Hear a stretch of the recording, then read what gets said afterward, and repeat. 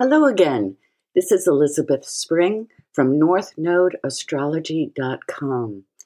As most of you know, I'm a counseling astrologer with a background in the work of Carl Jung. I've been a professional astrologer since 1992 and have written 5 books. And today I'm going to do something a little different on this show. We usually talk about the nodes, the planets, and so forth, but today I'd like to treat you to a story. It's from my book, Saturn Returns, The Private Papers of a Reluctant Astrologer. This story is about 2 women, aged 29 and 59, who each are going through their Saturn returns. And although the book is read like a novel, you learn a lot of astrology along the way. And the last section of the book is the nonfiction section, which describes Saturn in each of the signs and gives some advice with how to deal with these Saturn returns, which truly aren't bad in themselves. You know, they're turning points. And if you can handle change, you'll probably do quite well with them. But in our culture, there has built up some fear around them, and I think the more we know, the better it is. So this is the story about Isabel. She is a self-described reluctant astrologer at the age of 59, and it's also about an elusive woman, Sophie, age 29. So this is chapter 1 of Saturn Returns, The Private Papers of a Reluctant Astrologer. Saturn Returns, The Private Papers of a Reluctant Astrologer. Chapter 1, Newport to Boston. Quote, "It is never too late to be who you might have been." Unquote. George Eliot. "The prediction's coming true," I moaned aloud to no one, clutching tight to the steering wheel as the winds buffeted the car about as it crested the top of the Newport Bridge. Talking to myself would be a good way to keep awake. I was exhausted from the effort of leaving Peter and home, from the effort of keeping back my fear of this Saturn return. "I don't believe in predictions, and I'm choosing to leave," I grumbled. How could I keep my mind in my driving? I thought how everything felt worse because I was the predictor, the astrologer. I couldn't blame anyone else, but couldn't this be seen differently? Predictions meant something had to happen, and one could only react. This was different, right? What comforting words would an astrologer tell a client? What could I tell myself about how such a transit of these planets might play out in my life? I knew only too well the dangers of the Saturn return, when the ancient malefic Saturn was constricting and conjuncting my Sun, Saturn, and Venus in the 7th house of marriage. And I knew only too well how the upcoming transit of Pluto, Lord of the underworld, would also be squaring off to my Sun and challenging me for this next year. Both Saturn and Pluto were demanding change, and so I was changing, determined to cooperate with these archetypal gods rather than let them overthrow me. I was not going to be predictable if I could help it, but what was the change that was needed? I hate astrological words like malefics and benefics. Those heavily laden words were used in the ancient astrology books and have a way of lingering in the psyche. I reminded myself how life is less fated than it used to be. We have so much more choice. But I was still scared. I wasn't going to just sit there and let those, quote, malefics roll over me. I wasn't dead yet. I wasn't even divorced. Not yet. If I'd been doing a reading for someone, I would have found a way to discuss making bridges, rather than flying over them like I was doing now in my car on this bridge. I would tell them not to look down or to look back as they crossed over bridges, both metaphorical and real. I would reassure them that they could handle any storm and not be afraid. But instead now, I looked down beneath me and shivered. The waters below were whipping themselves into menacing omens of white-capped fury. Was it foolish to think I could outrun the furies? Accelerating, a pulsing wave of adrenaline surged through me, or maybe that was just a hot flash? Another gust of wind shook the car. I looked down and out to the wild ocean below me once more and decided that was enough looking and pondering. No more looking back. No more astrological metaphors, please. I took the right turn exit onto Route 95. Better to be on land during a storm, yet the curve felt slippery and my neck tightened. The windshield was fogged. The sleet had turned to icy snow and swirled in front of my eyes. Oh, yes, any speed more than 40 miles per hour could turn into a slide and a spin. I had to hold tight and focus.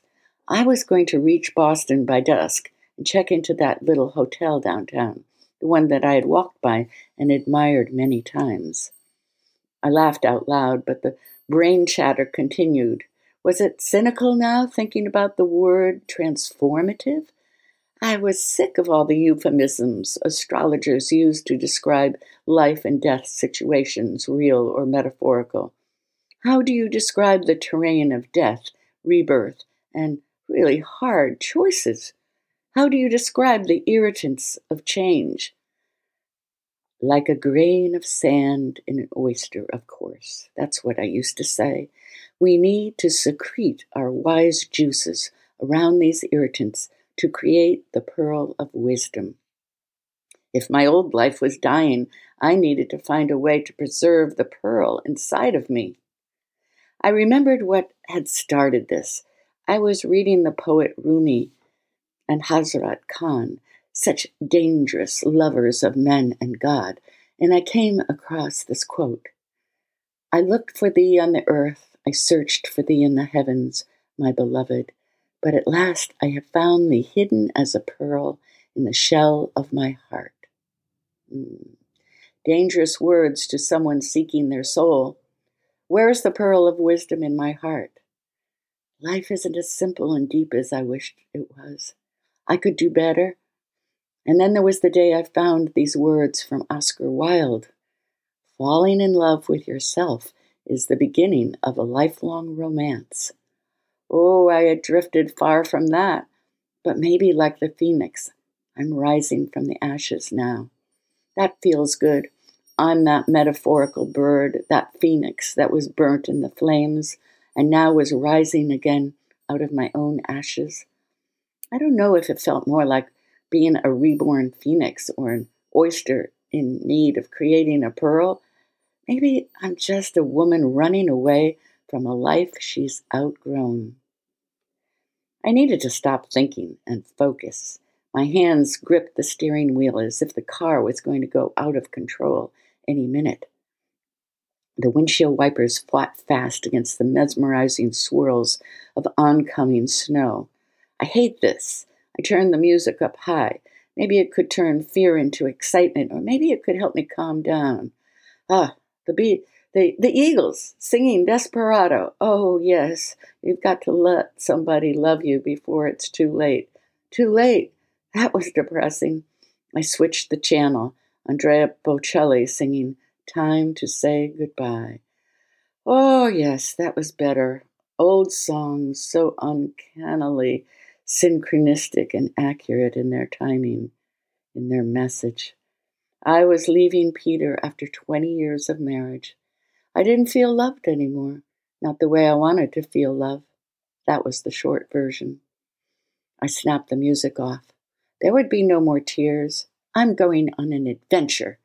Auspicious or unauspicious, this transit was not going to be a prediction of misery.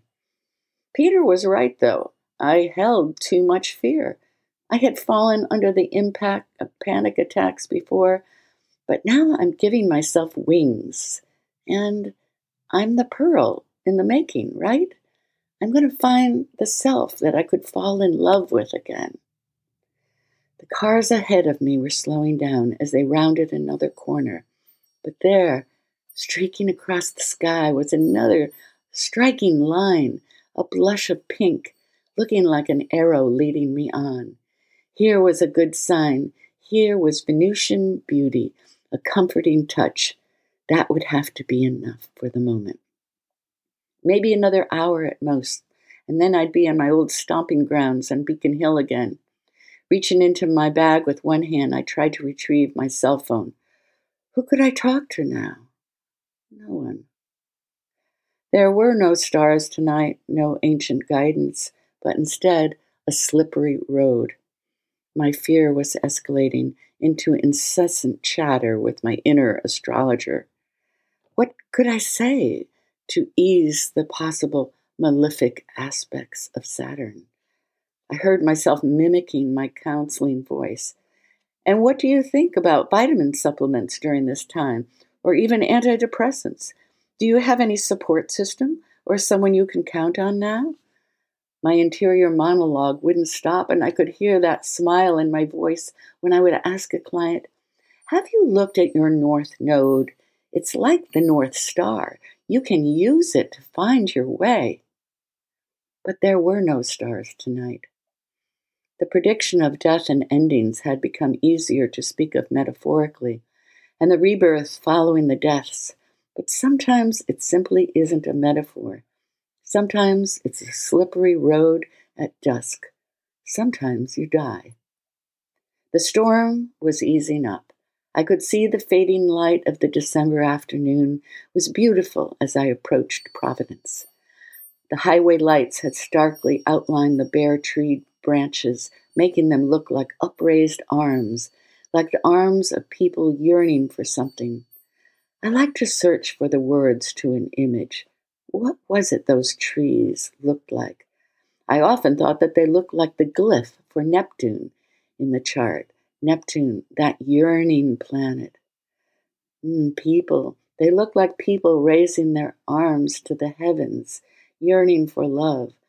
Those trees had deep roots, something I didn't have now. And what about this moment, this gritty, cold reality? I held on, knowing it would pass like everything else. But as soon as I could see the lights of Boston, the cars ahead were slowing down. It was looking like a major traffic jam. It was a bad transit. In the past, I'd always thought of a transit as simply being what was happening in the sky at the moment. I would look at a client's transits to know what planets were aspecting their birth chart. I'd make a bi-wheel on my computer and be able to read the future just a little. In this case, I'd be thinking Saturn, the planet of limitation, frustration, and delay and melancholy, was transiting, dancing with Venus, the goddess of love. No, I wouldn't say that, yet I would bet they weren't having a good time. What a cheerful dancer old Saturn could be, like a grumpy old man. But maybe the unpredictable and rebellious planet Uranus would throw in something I never expected. And maybe Uranus, that oddball planet, could give Saturn a little help in guiding me through Pluto's underworld as Pluto squares off to my sun. Of course, that was a worst-case scenario prediction, and few people have the lineup of all those planets arranged on their chart the way I did. All those challenging squares, conjunctions, and oppositions as part of their Saturn return. I'm determined to make the best of it. No transit happens before its time, I would always say. Astrology had a sacred geometry to it that I trusted, and within it was freedom. It all depends on how we choose to play the aspects out. As an astrologer, I would always say to others that challenging transits could be played out well with a dose of patience and insight. But now, what was this jammed up transit of mine? So what if Saturn was making his return and Pluto was squaring off to him as well? I was going to play it out with all the courage I could summon, and in this case it meant leaving my marriage to Peter and starting out again. I needed a new beginning. But I sighed now at the long, slow lineup of cars approaching the city. I'd get there, but this was tiring. An accident on the side of the road had slowed everything down and looked foreboding. A car had flipped over. I passed the squashed car slowly and hoped there had not been a death. As we inched along, I could feel myself beginning to space out. Oh, the perpetual litany of my astrological talk was tiresome at times. The car in front of me stopped short as I slammed on the brakes and swerved from hitting it. "Wake up," I scolded myself. "Pay attention. Pay attention to the divine timing of things," I used to say. Pay attention was going to be my mantra now. I was going to do something different, and I was going to pay attention, to be as conscious as I could. Yet I knew I was divinely impatient. Okay, I'm going to stop right there for today and hope you enjoyed that sample of the first chapter, part of the first chapter of my book, Saturn Returns, The Private Papers of a Reluctant Astrologer. And this is on Amazon, and it's on Audible, and it's in Kindle, ebooks, and paperbacks. So it's available quite easily through Amazon. If you look up my name, or you can easily see it and read some reviews about it on northnodeastrology.com, my website. And there you can see other podcasts and free articles, a lot of material there you might enjoy reading. And I'm curious if you listeners enjoy me reading for part of this book or any of my books. And if you do, please, go to Apple or Spotify and maybe write a little review. I would love that. Or click on follow. And if I can get a little bit of feedback from you guys out there, some likes and follows and so forth, I will keep giving you an assortment of things. I am going to go back to very specific information and facts, and I think I'm going to be sprinkling it with all kinds of things. So we have some surprises coming up for you. So stay tuned and hope to see you coming back here again. Bye for now.